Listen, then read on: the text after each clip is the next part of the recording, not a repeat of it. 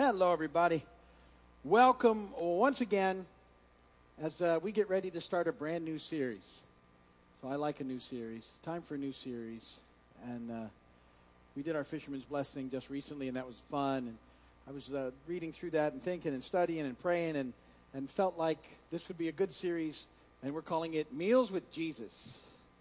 So it's kind of like, it was kind of funny. I thought, like Cooking Network, I could be up here making a meal all the time, but that was too much work. But those are pretty popular shows, those Cooking Network shows. And what we're going to do is we're going to look through together the Gospels, in particular the Gospel of Luke, and I think you're going to be surprised at how often Jesus is having a meal. And what that means and what that looks like, and really what a big deal that is in the whole process. Here we do a lot of meals, and people just sort of sometimes don't understand what that's all about. We even have on our welcome card that's there. It says, one of the things that you can circle is this a restaurant or a church? Because they're not used. A lot of people aren't used to churches doing food the way that we do. But I would submit to you, as you watch this study sort of open up in this series, you're going to see that the early church was really all about meals, and that Jesus was really about meals and what they represent and what they look like, and that we can learn a huge amount by taking some time to look and see what's going on in the process. Literally throughout the Gospel of Luke, Jesus is either on his way to a meal, at a meal, or leaving a meal throughout the entire Gospel.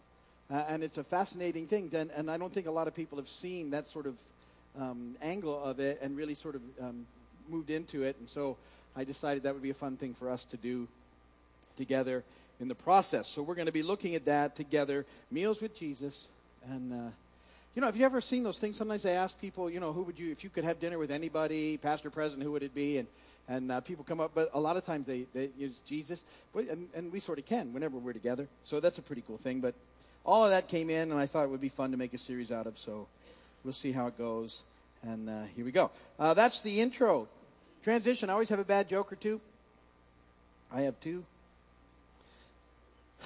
They're sort of food themed to keep in with the Meals with Jesus. What do you call a fake noodle? An impasta. But this, I know.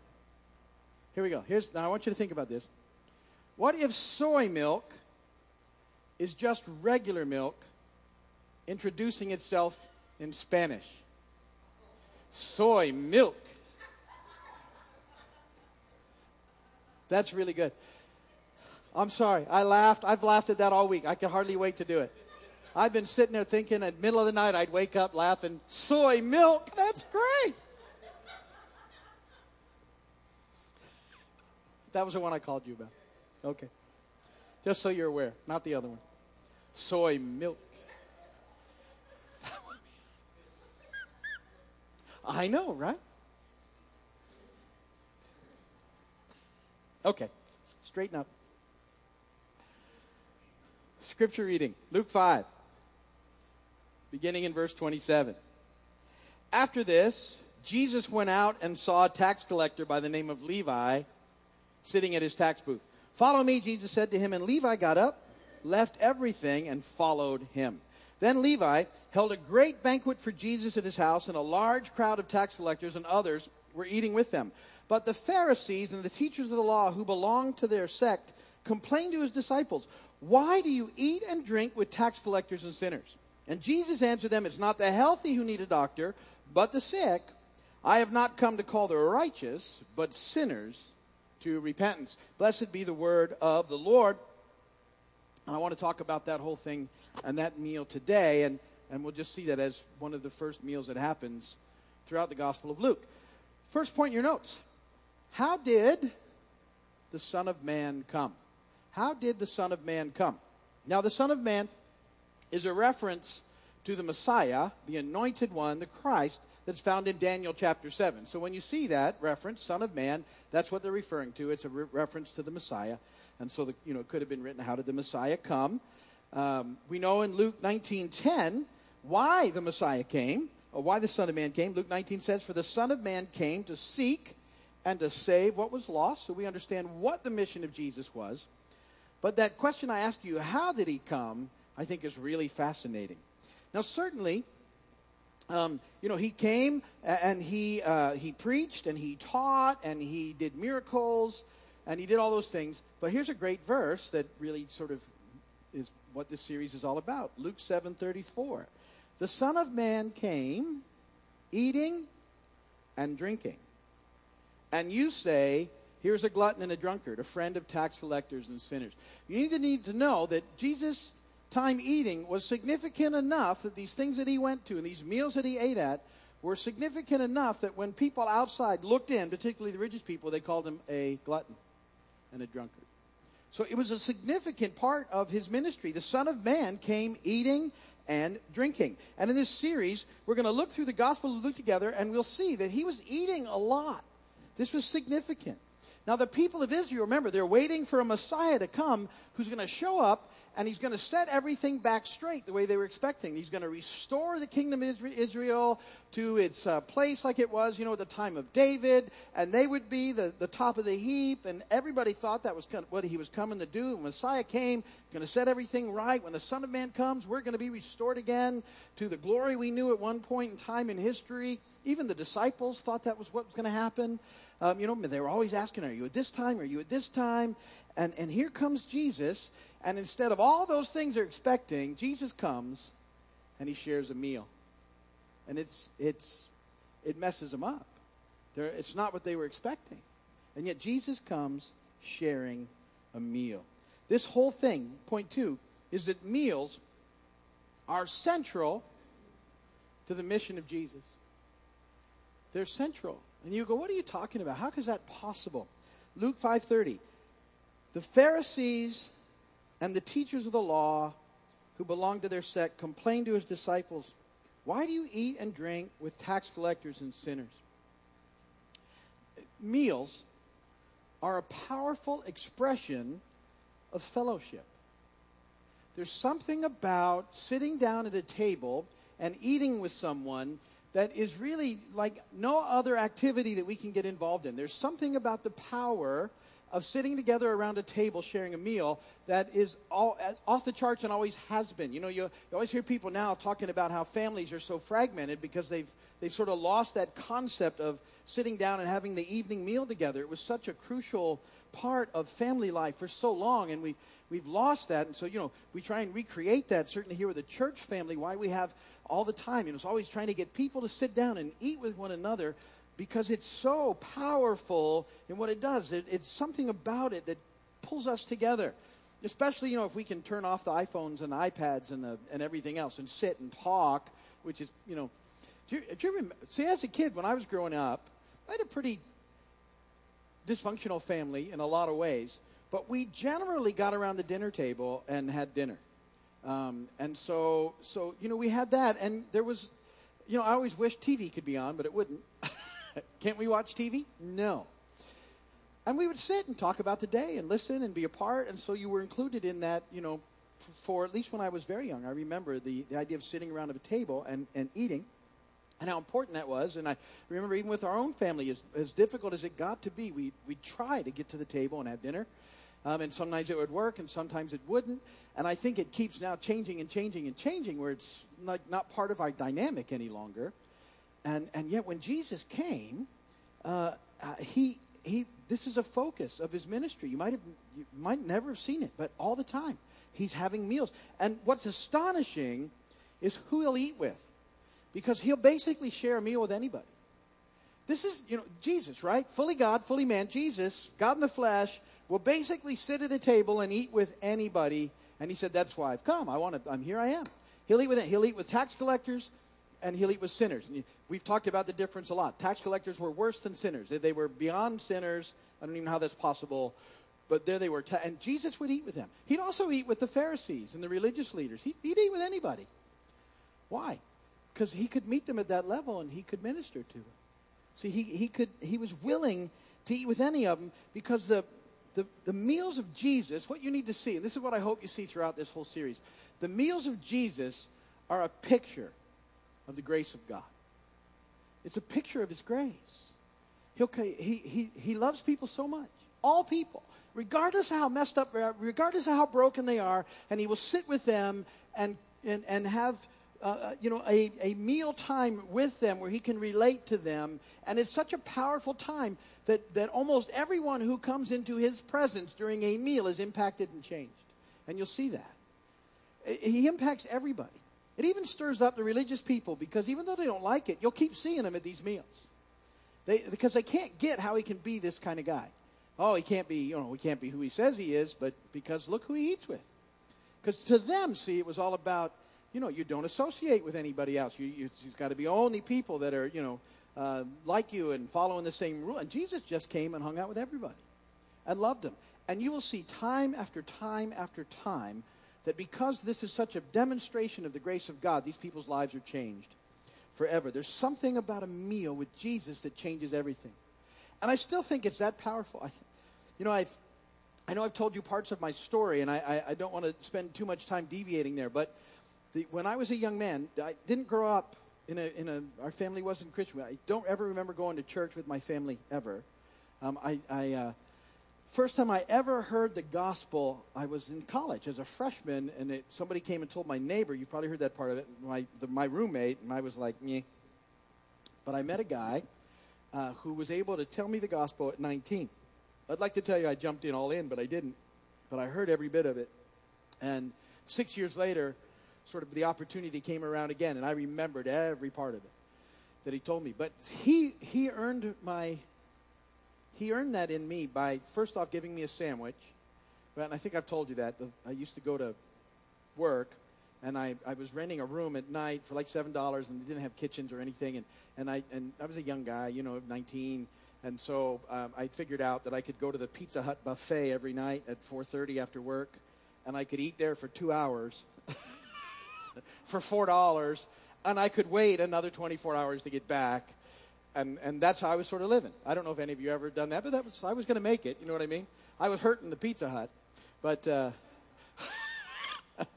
I'd never leave. So I get really full and then make that coast through. Anyway, I was sitting there at lunch one day, and he said, "Don't you have a lunch?" I said, "No, I don't have a lunch." I didn't make a big deal of it. He said, and he said, "Well, I have 2 sandwiches. Would you like one?" Said, of course, I'd love a sandwich. Still a sandwich guy. And he gave me a sandwich. I always teased that was a sacrifice because he gave me a sandwich from then on every day, but he brought 3 sandwiches from then on. So the first day was the really hard one. After that, it was, somebody was making a 3rd sandwich, but he would give me that sandwich. And I was really rough at that age. I mean, bad language and just not in a good spot. And he invited me to go to his home almost once a week for dinner. Brought me lunch every day. He let me be around his family. He had young kids and a wife, and he was solidly in love with Jesus. They used to make fun of him at work because he did Bible study and stuff, and I would never go. Do you want to go? No. But at one point, after a situation, he was able to talk to me about the gospel for a whole night. He had my full attention, got me to the place where he said, "Are you ready?" And I was like, "All ready, except I've told you that I couldn't see how you had any fun." And so I said no, but it was over that he developed that relation with me over a sandwich and the occasional meal, and I see the power in that. I still see it to this day, that it sort of puts people in a spot where they can have fellowship around a common thing, and that's why it was such a powerful thing. Was then, and still is. And so what happens is the meals then are a picture of the grace of God, and grace changes everything. That's the 3rd point. Grace changes everything. Point number 3. I read this quote. I can't remember where I read it, but I think it's extremely powerful. And it said this: "So before Jesus ever picked up the cross, he picked up a fork, and things started changing." Before he ever picked up the cross, he picked up a fork. Things started changing. And let's look. It was in our scripture reading day. First story that we're going to look at today, Luke 5:27. After this, Jesus went out, saw a tax collector by the name of Levi, who's Matthew, by the way, sitting at his tax booth. "Follow me," Jesus said to him. Now, tax collectors, I've said, there were sinners and tax collectors. They were the worst of the worst. For this reason, they worked for the enemy. As far as the people of Israel were concerned, they were the worst because they worked for the Romans. So they were sort of a go-between between Israel and the Romans. And not only did they collect taxes for the Romans, they would also rip off their own people and line their own pockets. That's why they were hated. So they were their own special group beyond sinners, were the tax collectors. If in your home, it would much rather that you invite a murderer in for dinner than a tax collector. Seriously. They weren't allowed in the synagogues. They were completely ostracized by society. So they were Jewish and yet ostracized completely by their countrymen because they were working for the enemy. They worked for the enemy. And they were sort of a go-between between them and the ones who were oppressing them.